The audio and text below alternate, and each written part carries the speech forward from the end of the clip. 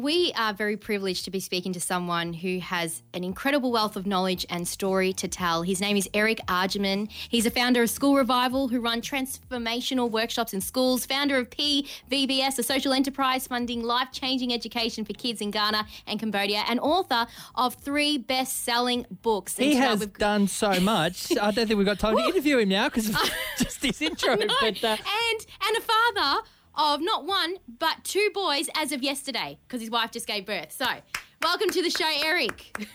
Thank you, guys. Jeez, sounds like I paid you guys a whole bunch of, I don't know, money or send some books your way. Far out. Now, Eric, you have an incredible story, and we want to talk a little bit about that first before we talk about the Black Lives Matter movement, which I know you're very passionate about, as are we. Can you tell us in summary, in literally 3 minutes, a little bit about your story and how you've transformed your life and basically how it's led you to what you're doing today? Okay, I will. Really quickly, thank you guys so much for having me on, all right? Appreciate that. Nice. So my family moved from, I was born in Ghana, but raised in New Zealand. Came to Melbourne in 1997 in the eastern suburbs, lived in Ringwood, went to Ringwood Primary. Pretty much my first day at school, I experienced racial bullying. I was a victim of racial bullying. And so as a result of that, there were so many days where I just basically wagged school, didn't want to go. And so went on to high school, didn't really deal with that stuff in primary school though. And so went to high school with a lot of anger, bitterness, and resentment. And so therefore I decided to, in order to avoid being bullied, let me join a gang. And so joined with the Ringwood Boys, which ended up in 4 suspensions.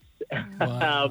And a whole lot of detentions. But basically, it was just this, persona to try and come across strong and tough. So yeah. I listened to like Tupac and Biggie Smalls and thought that, I had to be a gangster in order to be strong. And so pretty much, that really took me off track, hey. But then in 2002, so my dad actually sent me overseas for a 3-week holiday, which became 7 years in Ghana. Wow. But that was where the transformation happened, where I gave my life to God.